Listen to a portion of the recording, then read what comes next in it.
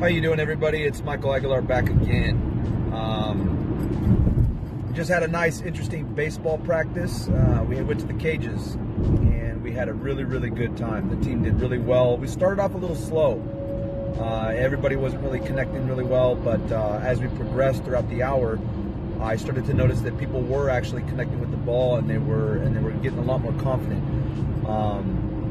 Their camaraderie is starting to get dialed in, and I like that very much. Because our three core values that we focus on is, building good fundamentals for the future,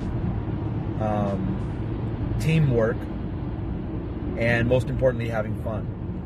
And these are the three core values that I kind of stick with when my style of coaching.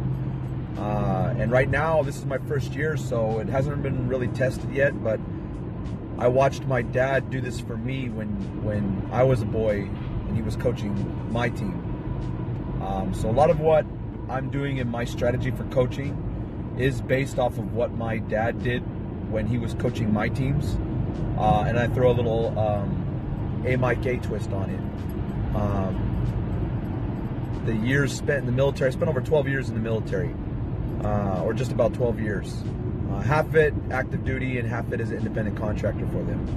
And in that time, the military, you can't find teamwork like that anywhere else in the world. Any job that you go to, any civilian job, you just can't get that same camaraderie that you'll get when you're in the military. So anybody listening that's thinking about it, I would highly recommend going in. You won't get a better opportunity. Try to stick with the Air Force if you are going to go in, unless you're really gung-ho. The Marines, those are a different breed. You got to be really gung-ho, and you got to be willing to make some sacrifices, because it never ends there. It's full throttles, 100% all the time, day in and day out. It's very aggressive, but if you're that type of personality, it'd be perfect for you. But just know it comes at a price. The Navy would be my second choice if I went in, just because of the type of training that you can get in there. The downside of the Navy, though, is that you might be stuck on a boat for a long time. And if you're stuck on a boat for a long time, if anybody knows has been in the Navy and done that, you're away from your family and you're away from the land for a long time. Now, you come in and you port at different locations, but you could be out at sea for months, and it's just hard on the family. It's unless you got a passion for it, I would avoid it. But you can get some really good training in a one term that can set you up really good for the future. The Army, that's the one that my dad went in. That's the one that I wanted to go in when I was a young man. But he recommended that I would go into the Air Force. And I had spent 4 years from like 9th grade to 12th grade pretty much set on doing the Army. I was thinking Rangers. I wanted to do something along them lines. The Army would be really, really good. It's a lot larger of an organization, I think. It's the Army. They focus on large numbers and battles. So if that's your thing and you like going out in the field, that's definitely for you. I chose to go with the Air Force, and I think the Air Force is hands down the best one that you can go into. You could even ask other people in other branches, and they'll tell you that the ones that weren't in the Air Force, they'll tell you that if they had to do it over again, that they would join the Air Force. And that's just because we get a lot of funding. We're less people. It's a lot more technical. You're working on flight lines and pretty much anything that operates in a city you're going to do in any branch. They have jobs for pretty much everything. It's just confined within the base. But the Air Force just has top-notch schooling. It looks good on paper when you get out and you're looking for a job. I've never really had a problem finding a job since being in the Air Force. And then Friday nights even, a lot of time we've gotten out early from our duties, and we're getting ready. You'll have your buddies, you all live in the dorm together, and you're getting ready to go out into the town, to go hit the clubs up, hit a bar up, or whatever it is that you're doing. Friday nights is pretty much you guys get together and everybody else goes out and has fun. Now, if you look at the other branches, I used to remember, because I was stationed in Guam, and if you don't know where Guam is, Guam's a little tropical island off the coast of Japan, maybe like 2 hours off of Japan. It's basically equivalent to like our Hawaii, like United States Hawaii. Well, Guam would be like Japan's little Hawaii. It's their Guam. So I was stationed out there for about 15 months, and I used to remember seeing on Friday nights the Marines that were there were all rucking up with their bags and their gear, and they were all in uniform, and they would be walking out into the jungles to do training. Now, that to me is very noble. I have a lot of respect for the Marines. I've worked hand in hand with them guys for many years, and I have a lot of respect for the Marine Corps. What they do for this country is on another level, and much love and respect that goes out to them. But it never stops, and it's fun after gauging and talking with people. It's fun for like the first year, but then after that, it starts to wear on you a little bit. Unless you're built for that, it can be hard. You know, every week, every month, you know, you training for war. You know, we're in the Air Force. You know, we keep well rested, and we're on a technical level because we're dealing with planes getting in the air, so we can't make mistakes. They keep us well fed, well nourished, sleeping good, and you know, with that comes a lot of hassle itself too. You know, because you know, branches looking at us like they got nicknames for us. They call us the Chair Force. They call us you know, a bunch of babies. But you know, if you ask any one of the other branches, including the Navy and the Army, they'll tell you hands down that if they had to do it over again, they would have joined the Air Force. And I'd have to agree with them. I had a really blessed time when I was in. I was stationed at many cool spots. I did a lot of cool duties. My time in there was very blessed. I had fun the whole time. I mean, I never went to a duty station that I didn't like. I got to experience really cool places. I did the Honor Guard for some time, which was very, very rewarding. I've been through leadership school, all of that. The biggest regret I have of the military is actually getting out. I wish I wouldn't have got out. If I had to do it all over again, I would have did my 20 or more even, and I would have made a career out of it. And then anybody that gets out after going in realizes that they had a really great thing going on. Because when you get to the civilian world, there's nothing wrong with it, but the camaraderie is definitely not there anymore. In the military, it's like it's tight-knit. It's like a brother and sister type of thing, you know. Everybody in your unit, you guys are really close. You get in the civilian world, everybody's fending for themselves. Everybody's got their own agenda. You got nobody with the same common goal. So you could spend, and I've seen this in the civilian workforce, I've seen guys be together for 20 years and they know nothing about each other and can't stand each other. And I don't know. I don't really care for that too much. I like the camaraderie. I like the unit, the team. And if I had to do it all over again, I would have just stayed in.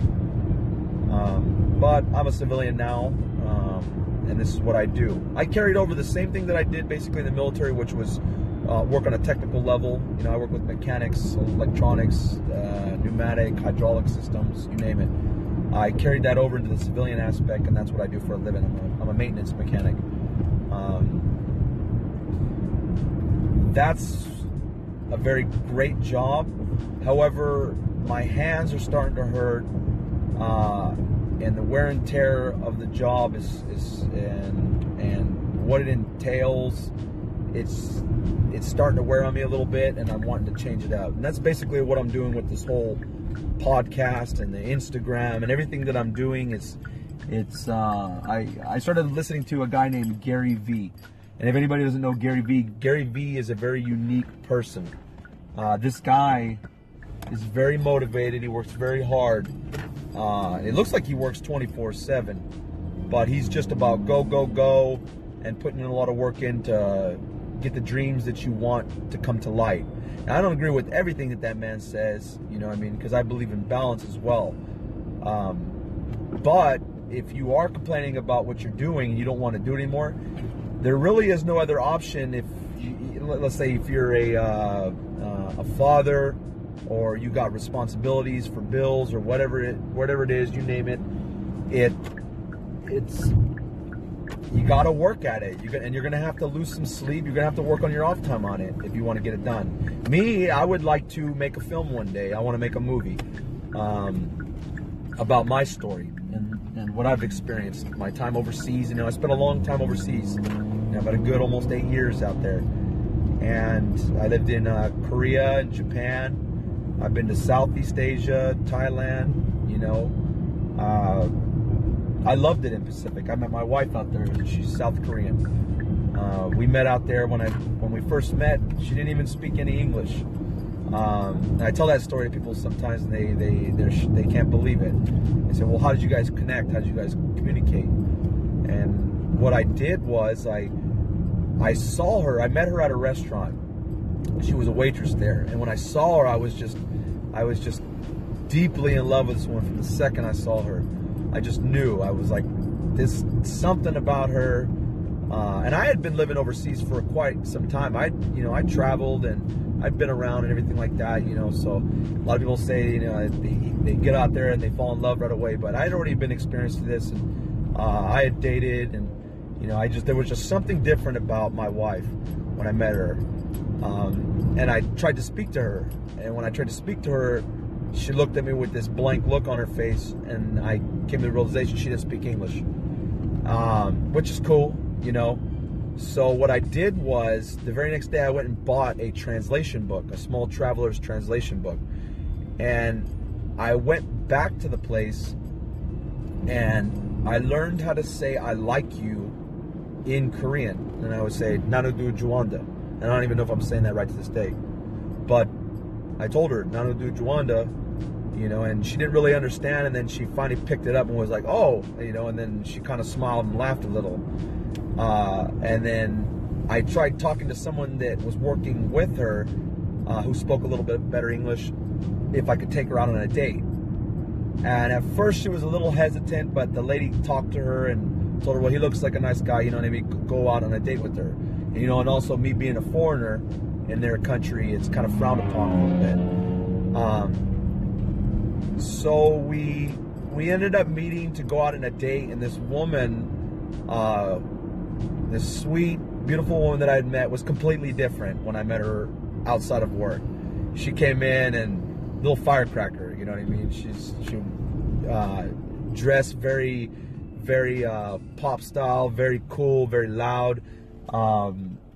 Very outgoing, energetic, way different than when I first thought when I met her, but it was that much better. I mean, instantly I had a connection with her. Instantly I was in love with her personality and who she was. She was very, very gorgeous, very attractive,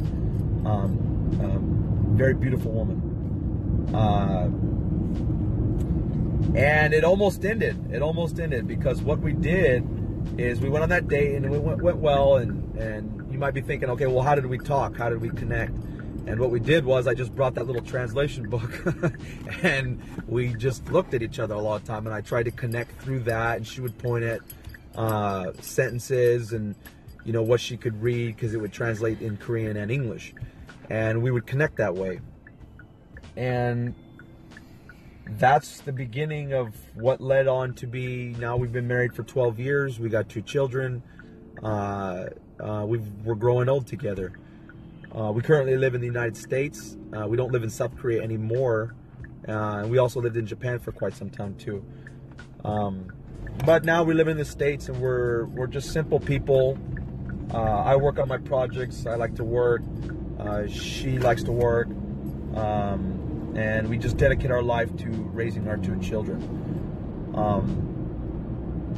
And I think that's about it for now, because I'm going to wrap it up. It's already been about 15 minutes of talking. I'm getting a little more comfortable talking on here.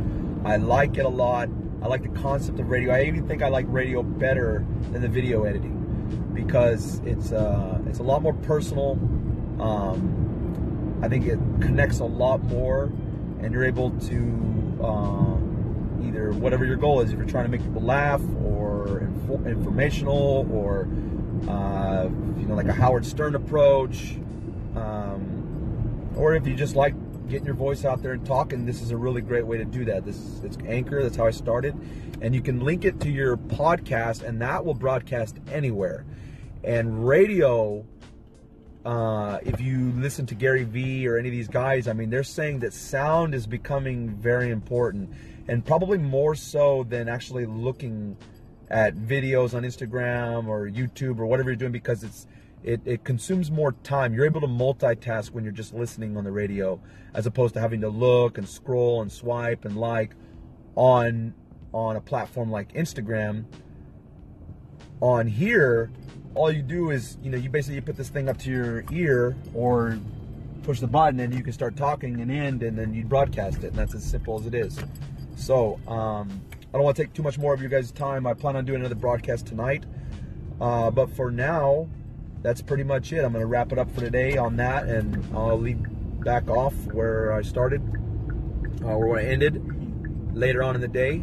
And I just want to say, everybody be blessed. Have a good rest of the afternoon. It's Saturday. Go out and have fun. Don't sit around at home. Do something. Get out there and make a change. Be the change you want to see. Everybody, have a good one. Have a good weekend. And I'll get back to you on the flip side. Michael Aguilar, signing out.